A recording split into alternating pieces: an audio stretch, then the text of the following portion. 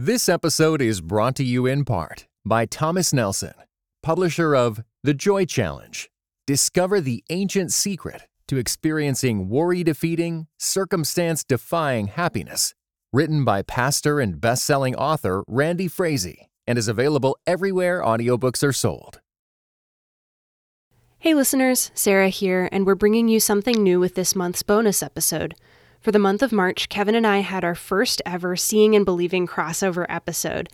We sat down with Chris Staron from Truce podcast to talk about the 1960 film Written on the Wind, loosely based on the Scopes monkey trial of 1925. Truce is a history podcast, and if you're interested in learning more about the history behind the trial, we've linked to the podcast in the show notes here. Truce Season 5 is about the history of Christian fundamentalism, and it's a fascinating topic. Thanks for listening. This episode is part of a long series exploring the rise of Christian fundamentalism in the United States. Today we're discussing the film Inherit the Wind, which is a dramatization of the Scopes monkey trial, which I covered in the previous 2 episodes. This episode will make a lot more sense if you start with those. Also, this is not edited like a normal Truce episode. It's just a discussion with interesting people. It doesn't represent the normal style of the show, but I think you just might like it. Okay, here we go. Hello, everybody, and welcome to the Truce podcast, and also a special episode crossover of Seeing and Believing. My name is Chris Staron. I'm the host of the Truce podcast, and I'm joined with 2 excellent film nerds, if I can use that word lovingly. Can y'all introduce yourselves? It's allowed. Okay, good. Can y'all introduce yourselves? I'm Kevin McLenithan. I'm one half of the host team at Seeing and Believing, just a film and television podcast. It's been going for about 7 years now, 8 years. I think so. I've lost track of time. It's been going on for a long time. I'm Sarah Welch Larson. I am the other half of the Seeing and Believing podcast. I actually just officially joined Seeing and Believing a little bit over a year ago. So Kevin is the old timer around here. And yeah, really love watching movies, talking about them, looking for the sacred on screen, and then also occasionally arguing about whether or not what we saw was what we thought we saw, if that makes any sense. And my name again is Chris Staron. I'm the host of the Truce podcast. It's a history show that uses journalistic tools to look inside the Christian church. And we happen to be at this interesting spot in my season where there's this nexus of film and theater and also history where it collides with the Scopes monkey trial of 1925.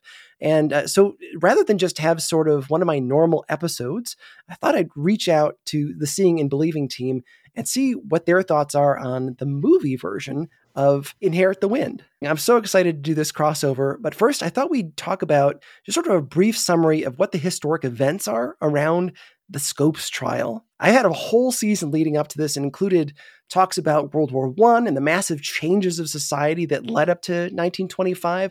And I mean, imagine it's 1925 and you've got airplanes, you've got automobiles, you've got electricity and telephones and radios and all of this technology. And even 100 years earlier, you're talking about horses and buggies. You're talking about old technology where somebody even several thousand years earlier might have felt okay in the year 1800. In 1925, it's like a completely different world. You take somebody from the year 0 and plop them into 1925, it's a completely different world. All this technology and stuff. And so that's kind of one of the things we've spent a lot of time talking about this season, but that leads us up to new ideas like those of philosophies of like Friedrich Nietzsche and the Leopold and Loeb murder that I had an episode about, where 2 guys took Nietzsche's philosophy to its sort of illogical conclusion and ended up murdering a boy because they thought they were a more evolved creature. And so in 1925, there's a law passed in Tennessee, the Butler Act. It's House Bill 185, which made it, and I'll just go ahead and quote it. Section 1 says, "Be it enacted by the General Assembly of the State of Tennessee that it shall be unlawful for any teaching in any of the universities, normals, and other public schools of the state, which are supported in whole or in part by the public school funds of the state, to teach any theory that denies the story of the divine creation of man as taught in the Bible, and to teach instead that man has descended from a lower order of animals." So it made it illegal to teach evolution in public schools. There was an article in the newspaper the ACLU had put out asking for somebody to test the law in Tennessee. So a group of businessmen get together in this soda fountain and they agree that they're going to have the young local teacher, John Scopes, say that he taught evolution in public schools, which he actually didn't do. They arrested him there in the soda fountain, had like a gentlemanly agreement, maybe the nicest arrest ever in the history of the world. And then they took Scopes on a publicity tour of the United States. Like he didn't actually go to jail, didn't spend any time there. And then two of the most famous men in the country come on board to spar it out in the trial. William Jennings Bryan and Clarence Darrow, both of whom appear a bunch in my season if you want to learn more about it. But that's basically the rundown of the Scopes monkey trial. And this play, written by Jerome Lawrence and Robert E. Lee, not that Robert E. Lee, it's a different one. It comes out in 1955 and then it became this movie starring Spencer Tracy in 1960. And that's the movie we're here to talk about, which, as I understand it, is very similar to the play. That is the basic history of what happened. I want to go now into a discussion with y'all about the movie version. What did you think about this as a movie? Well, the thing about this movie is I feel like, there's definitely a place for movies that are based on history to really play fast and loose with the facts in the interest of telling a story that speaks to a different truth. So if it doesn't have historical truth, maybe at least like tells us something true about human beings or society or any number of things. And I think that can be really valuable too.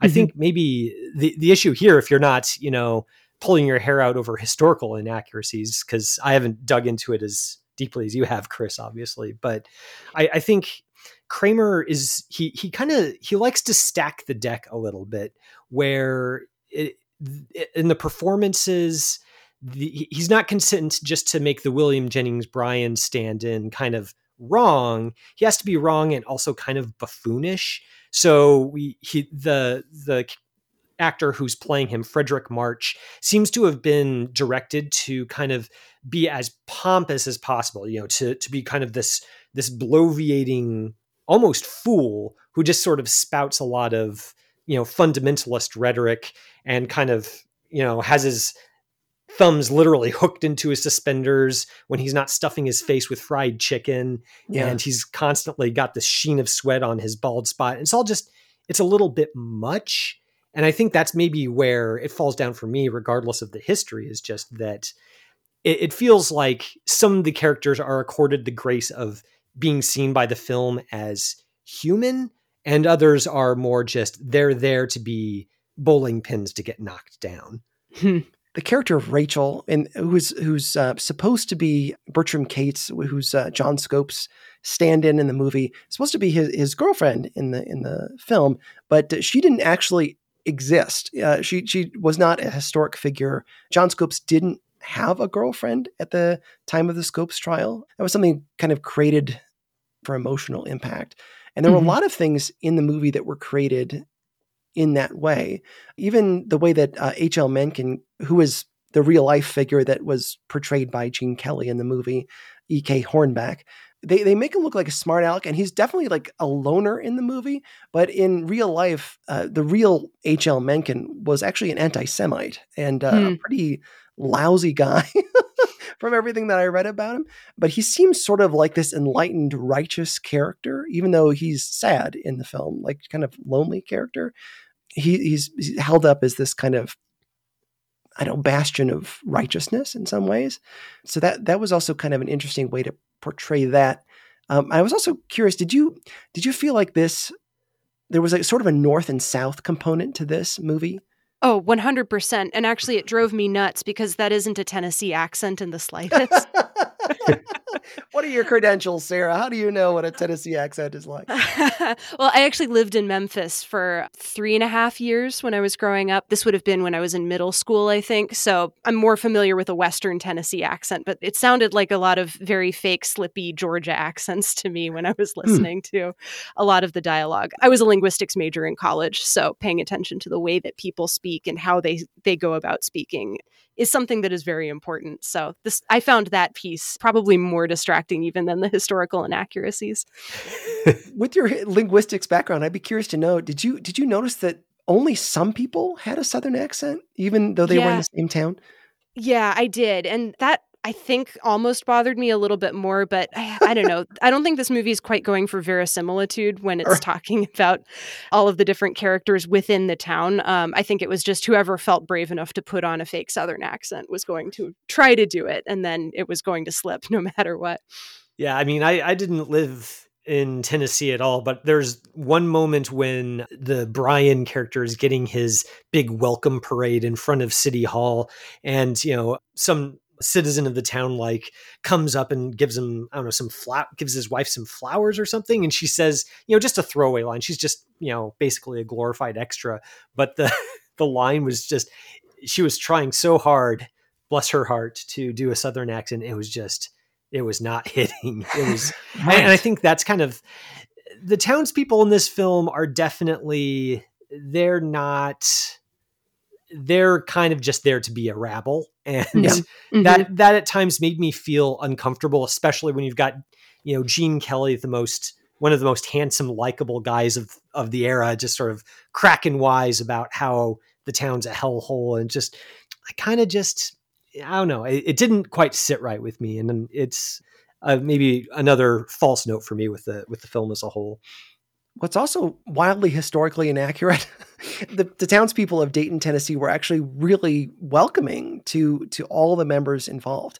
And we're excited about it. And like I said at the beginning with that little history bit, the town actually organized the whole thing as a publicity stunt. They were trying to draw people into the town of Dayton to bring notoriety because business was leaving the town, and they saw this opportunity to be like, if we have a test case here in town, it'll draw public attention and people will want to, move here and do business here and spend their money. So the town was actually excited about the event happening. They were really welcome. When I went there to actually interview people in the locations, it sounded like there was sort of a love-hate relationship currently for the Scopes trial, because it still does draw people to Dayton to come see the museum. And there was a brewery that had like newspapers of the event on the wall and had burgers and stuff named for monkeys. And it was really charming. So they like embraced it. But the folks I spoke to in the episodes had told me that there's also sort of a like let's get over it mentality in the town, and the town Dayton actually is really charming. I recommend people go there. It's like a fishing haven today. People go there to ride motorboats and go fishing. So it's kind of a cool spot. But back to the north-south thing. The juxtaposition in the movie is interesting because they make slights towards people from the city. And then they also make slights of people coming from the north down to the south. But fundamentalism, at least the early days that I've spent most of the season on, was mostly a northern phenomenon. It wasn't in the south. So it's kind of an odd thing that they're going for here that didn't really exist. And these guys were invited guests. They weren't, lawyers who came down here to tell our people how to live. It was, they were invited guests and they were treated really well. So that does seem like a bit of a reach. And it's even odd too, because it's very clear that they are talking about William Jennings Bryan, the Matthew Harrison Brady character is representing William Jennings Bryan. And somebody shouts out, "We voted for you 3 times." And actually the town didn't vote for Bryan because he was a Democrat and that was a Republican area. So there are a lot of little moments like that actually didn't happen and add a lot of complexity to the story. So yeah, they did welcome William Jennings Bryan to the town. There wasn't a big marching parade through, but there was a warm welcome for him. But there are other things like Scopes didn't actually teach evolution. In the end of the movie, they point out to Matthew Harrison Brady, that there is a radio microphone. That's something you won't need. Well, actually, William Jennings Bryan had a radio show. Like he knew what he was doing, and he didn't die in the courtroom. He died shortly after the trial, just a few days later. But like I said, H.L. Mencken was a racist, not just anti-Semitic, but also did not like African Americans. But to be fair, neither did William Jennings Bryan. So there are a lot of historic inaccuracies and heavy-handedness. Why do you think maybe a fundamentalist audience wouldn't like this film? Well, It feels as though this film is not particularly subtle or willing to go into really complex territory, I think. So a lot of that north-south divide, a lot of that city-country divide, a lot of the creation versus evolution divide feels as though it's all attempting to work towards the same point.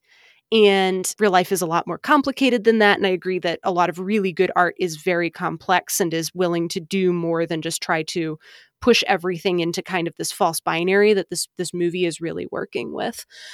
At the same time, I can totally see why they would have made the choices that they had made in order to simplify the movie and draw it to a point in order to make a point. I think, like you'd mentioned, this really is also a reaction to McCarthyism. Yeah. And probably would have been read as such. If you're going to be making a movie that is ostensibly about historical events, but is also really about something that is happening like in the here and now, depending on how you want to go about it, if you really want to drive your point home, it's just so much easier to do that if you have everything else sort of reinforcing and shoring up that point and shoring up that argument, especially if you think that there are other people out there who are not necessarily going to agree with you. Like, you don't want to give the other side the ammo that they need in order to be able to discount your story or your work of art if you're doing this as kind of art as dialectic, which this kind of feels like to me. I had sort of a revelation today while I was at work that this is essentially the reverse side of God's Not Dead, the films.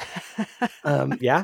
And I came home and I was typing and I was like, has anybody else thought this? And apparently other articles have been written. There have been other people who've picked up on it. Have you seen the God's Not Dead, at least one of the films? I've seen, I have not seen the first or the third one. By bad fortune, I actually saw the second one in the theater. Okay. So Wow. that's man. the extent of my experience Yeah. with the franchise. I'm Yeah. familiar with the chain emails, but I've been able to avoid those movies. So And they are very heavy-handed, but kind of like Kevin was saying, you can see why they would want to be from their point of view. And in a lot of ways, it's like both sides are not listening to each other. And this is how they would depict the other side, the godless people coming to take away our rights, or else the godly people coming to take away our rights. They're kind of bookends of a conversation. They're both extremes of an argument. They're both equally heavy-handed, which I think is interesting. I find it interesting too, though, that Inherit the Wind kind of tries to make a gesture towards that both sidesism, at least at the very end, when Spencer Tracy leaves the courtroom with an evolution textbook in one hand and the Bible in the other. And that actually honestly kind of rubbed me the wrong way because it felt like it was a gesture towards subtlety in a movie that hadn't been very subtle up towards that point. Yeah. And I didn't fully believe the gesture, and I didn't fully believe the conclusion either, because it kind of felt as though it was equating both sides perfectly when, to be fair, the movie had not been particularly even-handed about talking about the issue in the first place. I would have liked to have seen it actually end just a few minutes earlier. So there's before, the Darrow stand-in, grabs the Bible and the Origin of Species and, walks out of the courtroom. He has an exchange with the H.L. Mencken character, Gene Kelly's character, where up to that point, Gene Kelly's been kind of like sitting off to the sidelines, cracking wise, getting zingers off left and right at the expense of Brian and his fundamentalists. And the way he's framed up to that point in the movie, the audience is obviously supposed to chortle along with him, or at least sort of being like, yeah, he's got a point. But at the end, Darrow takes him to task a little bit, and he says, you think you're so, above it all. You're so cynical about people having faith. Maybe you need to tone it down a notch, essentially is what he says. It's much more eloquent in the screenplay. And I appreciated that moment because it was one of the only times in the film where Kramer maybe set aside his righteousness of, and his impulse to portray the townspeople as just backwards fundamentalists who don't know what's good for them, and actually attempted to articulate an understanding, even if he doesn't agree with them. And if the film had ended there, I would have felt a lot better about how it maybe tries to thread that needle a little bit better. But I think Sarah's absolutely right that kind of having it in going like, well, I've got the Bible in one hand, Darwin in the other, and it's all going to be okay. That's a little glib. Mhm. Well, and as you said, this movie is supposed to be a commentary on, well, the play initially was supposed to be a commentary on McCarthyism. And for those who may not remember from their history classes in high school, Joseph McCarthy was a senator, and from 1950 to basically 1954, he started these trials trying to suss out where there were communists in public life, starting with the US government, and this kind of bled over into Hollywood. And then Mhm. eventually his downfall when he went after the army in the spring of 1954. Kind of a brutish guy, and actually his biography that recently came out is called Demagogue. That is the entire title of the book. Hmm. If it gives you an idea, and the author Larry Tye described his definition of demagogue as bully. Demagogues are people who use their power to bully other people to get what they want. And that's kind of where McCarthy fits. I could talk about McCarthy honestly all day. But in the interest of making this interesting to other people, is there any hint of McCarthyism? How do you see this film, this work of art, addressing McCarthyism, or how is it not? I can definitely see how, watching it here in 2023, how it has resonances with the McCarthy era. But, weirdly, I think if it's about McCarthyism, I think it's only because it's more broadly just kind of about reactionary mindsets. Hmm. Just how, in some ways, it is pretty perceptive about how reactionary ways of thinking and acting can take hold of large swaths of people as a result of fear. They see evolving perspectives, regardless of whether it's actually about evolution, as like a dangerous threat to a whole way of life, rather than just a new way of thinking that has to be accommodated or not, and that it must be squashed at all costs. I mean, like McCarthyism, since it reached its height like just a few years before this film came out, would obviously have been the touchstone for contemporary viewers. But even watching it today, I think that it's still, maybe that's why we still keep watching it, is every era has its own reactionaries. The reactionaries often want to, in some way, address or suppress certain ways of thinking, whether or not that's justified. It's funny. If somebody hadn't told me that this was a film and a play first commenting on McCarthyism, I don't think I would have picked up on it, even though season 3 was all about how socialism and communism impacted the American Christian church. And I had read up on McCarthyism and planned an episode that I didn't do because I thought it'd be tedious, even though I was fascinated by it. I don't think I would have picked up on it, which is, it was interesting to me having watched this film. And the play came out only 1 year later. And I saw a bunch of different articles that were linking this and The Crucible, which was also supposedly a commentary on McCarthyism. There were so many differences between McCarthy and William Jennings Bryan. Bryan was sort of a classic populist, talking about how he could help the common man overcome the elites. And McCarthy was really just sort of a bully. I think that actually that title demagogue really fits well with McCarthy, because he would just bully people and destroyed people's lives. And actually several people committed suicide rather than face him in a hearing. That this is how much fear this man controlled. And he, got people blacklisted from Hollywood, so they couldn't actually work. People like Dalton Trumbo, who went on to write Spartacus under an assumed name. There's a lot to think about. There's a lot to unpack there, but the comparison between the Matthew Harrison Brady character, the fundamentalist, and McCarthy, it just doesn't work for me. It just doesn't seem to be right. I understand that there's that spirit that you want to make sure that public discourse is open and schools can teach what they need to teach and stuff like that. But there's really no comparison between the two guys. Part of me wonders if that's because McCarthyism was so long ago that we're just not as in tune with that particular thread in the culture anymore. When I was watching this movie, it felt very resonant to me on a specific level, just because of the very polarized political moment that we're living in right now. Yeah. And so if I had been told that it had been made 3 years ago, I would have absolutely believed you. And I would have believed that it was a very heavy-handed view on what it's like to live in the United States in the 2020s.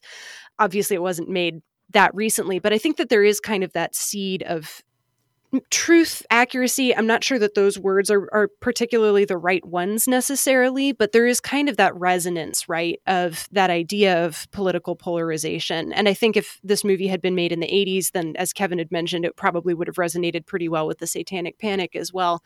And maybe that just has to do with how a lot of art and a lot of history is kind of grappling with what came before and then refiguring it in terms that we understand today.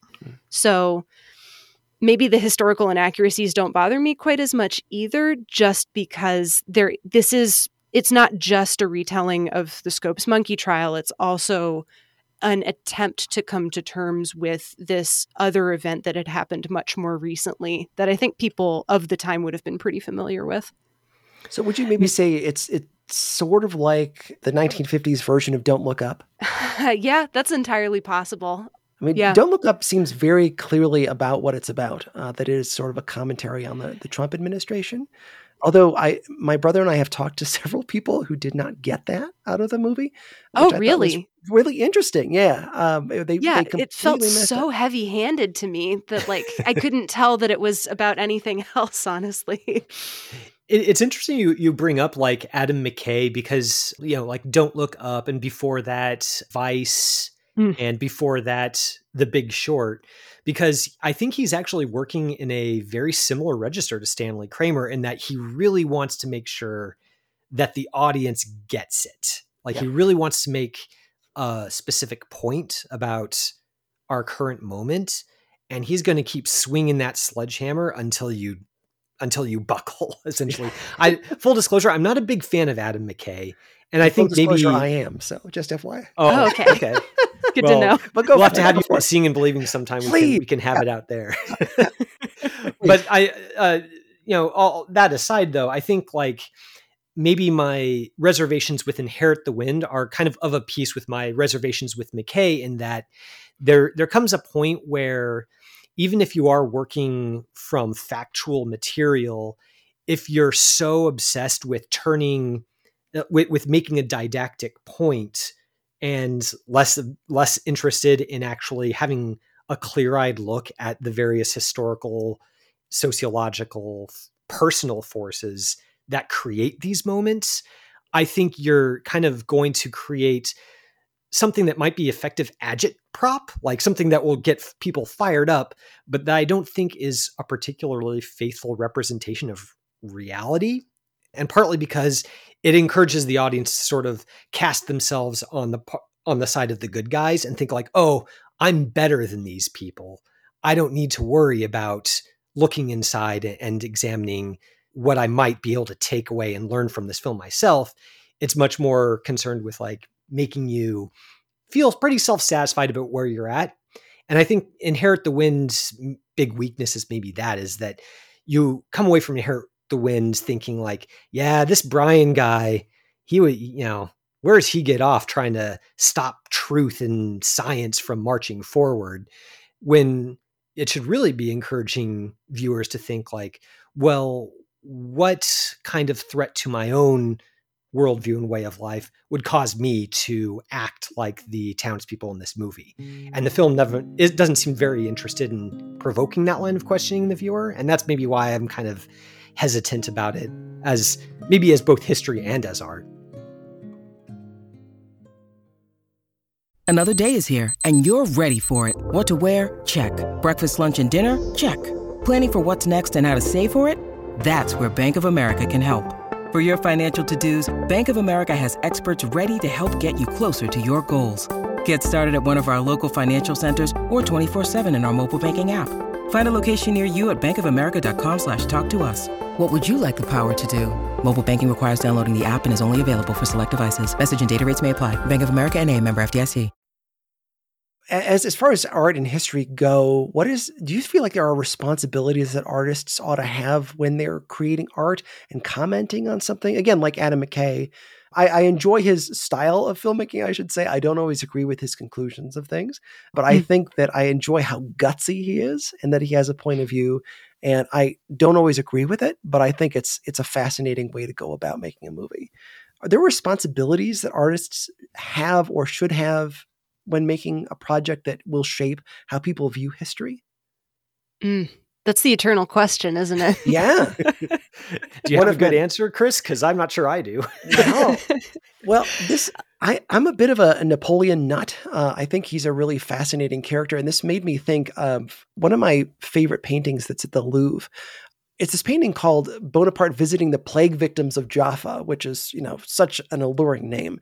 But it was painted in 1804. Napoleon, when he was on his Egyptian campaign, went up to Jaffa, which is now in Israel, went and visited these plague victims inside of this hospital. They were affected by the bubonic plague, and went to go visit these guys, which was not a smart move when you're a leader, because he could have gotten the plague.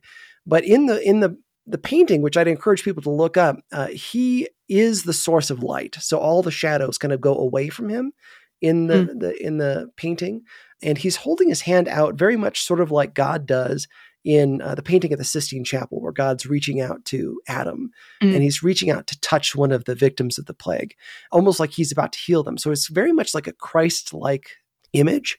And what's really interesting about this is, historically, Bonaparte, he did actually go and visit this hospital in Jaffa.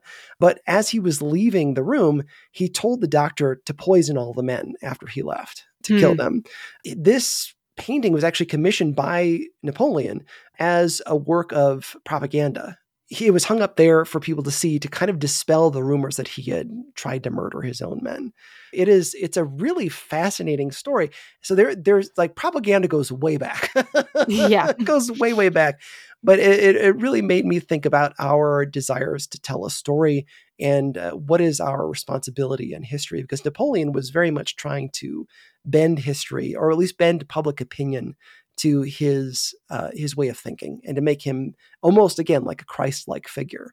Inherit the Wind is very much trying to make a point that we people who want certain things taught in schools are the righteous people, and there's no wisdom in understanding what the majority wants their kids to hear in schools, which is very much the thing we're going through now also. What I think is kind of poignant about this film is that we're right now going through these discussions of what should and shouldn't be taught in public schools.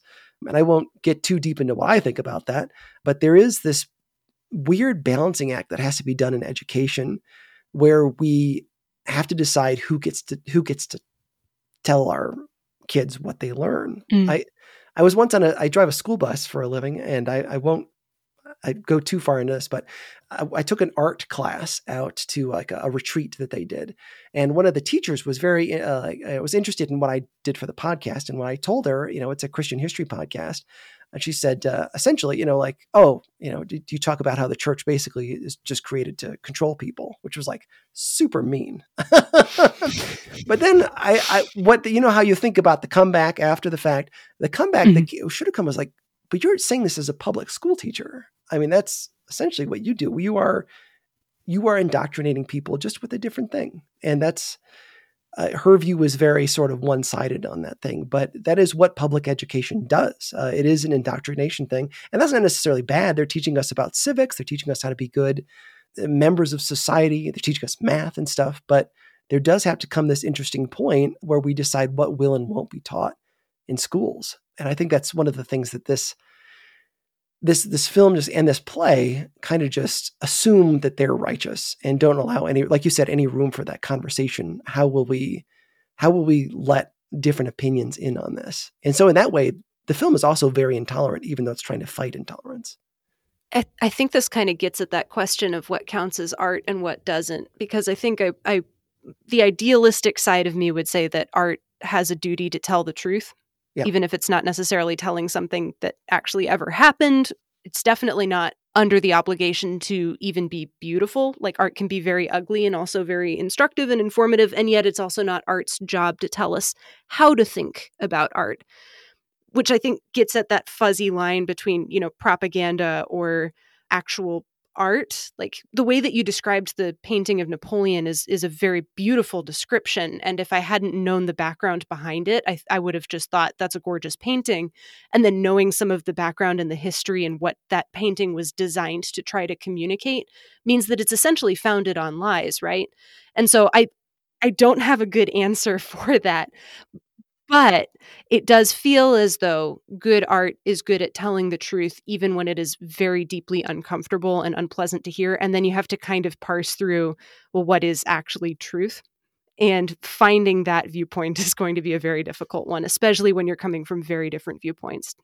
Chris, since you're kind of into history yourself, like that's kind of a historical discipline, right? Like when you read, say, Julius Caesar's histories of his own exploits fighting the Celtic Wars, you don't take everything at face value, right? Like Caesar was writing those things for a very specific purpose, which was to make himself look good.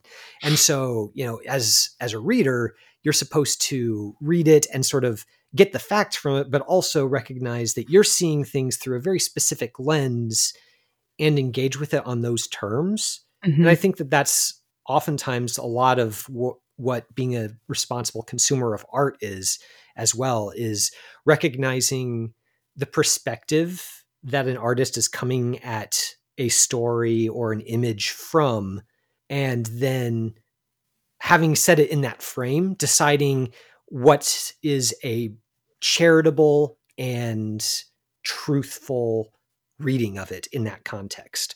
And what that looks like obviously varies from artwork to artwork.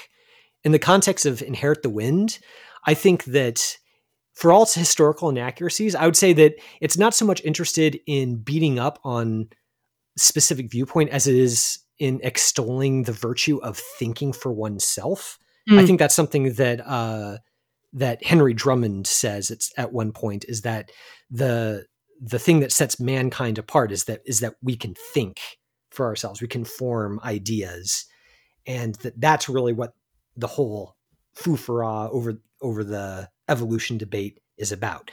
I don't think Stanley Kramer really takes his own advice. Like, I think he doesn't invite the audience to think very hard about this particular issue. But I think taken at face value, maybe that thesis statement is a worthwhile one. Well, I'm really interested in what you said. The audience should have sort of a charitable view. I wonder, coming into yourselves as Christians, seeing this movie that is kind of harsh on religion, how do you think we should prepare ourselves for this movie? How do you think we should think about the people who made it? What are your thoughts about that as an audience response? Oh, man. I mean, I'm coming at it from a pretty interesting perspective because I was homeschooled and was also homeschooled of the flavor that didn't learn evolution as I was being homeschooled. So for me, this kind of felt like an interesting viewpoint into how somebody else from the outside would have approached that worldview and the decision to teach just creation versus just evolution, or some mix of all of those. I think that can be a little bit tricky, and it was kind of an uncomfortable experience on certain levels because I could see where the movie was coming from, and I could also see, like, that's not the reasons why I learned what I learned when I was taught what I was taught. And also, I'm in a different place as a person now from where I was when I was in school.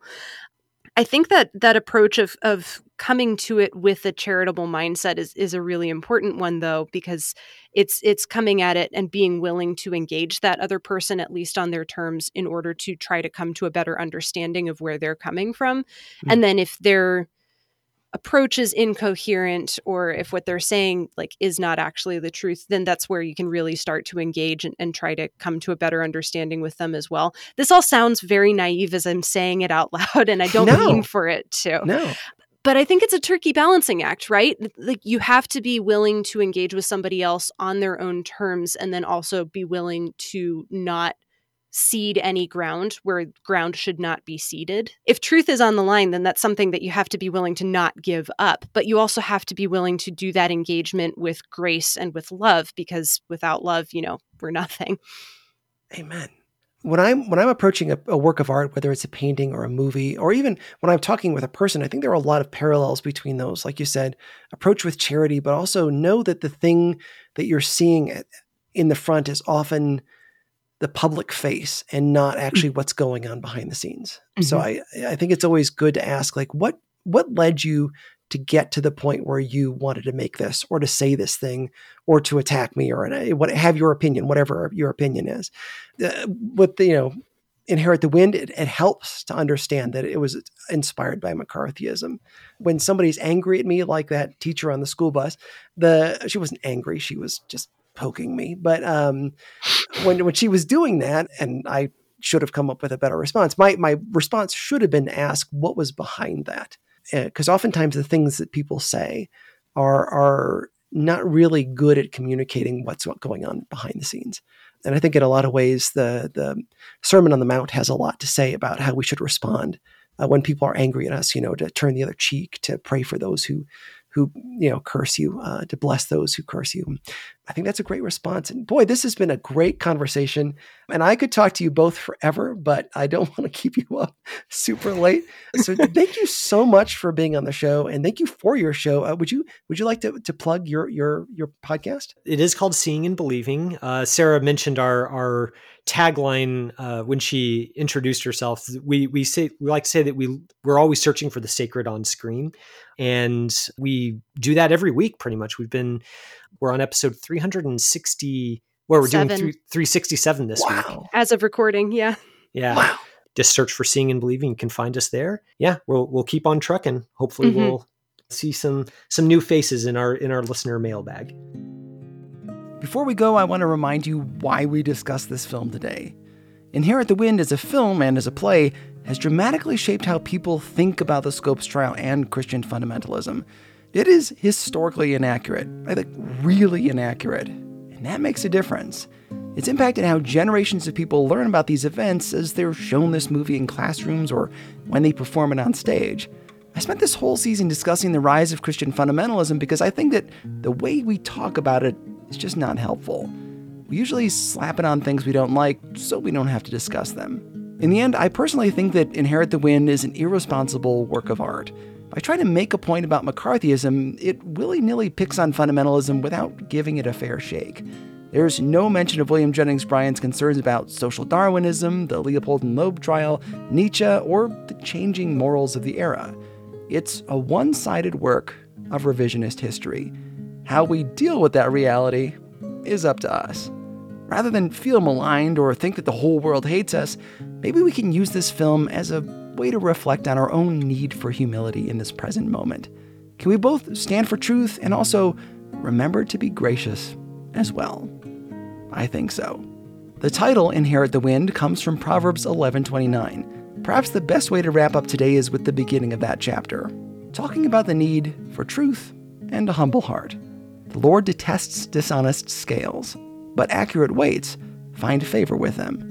When pride comes, then comes disgrace, but with humility comes wisdom.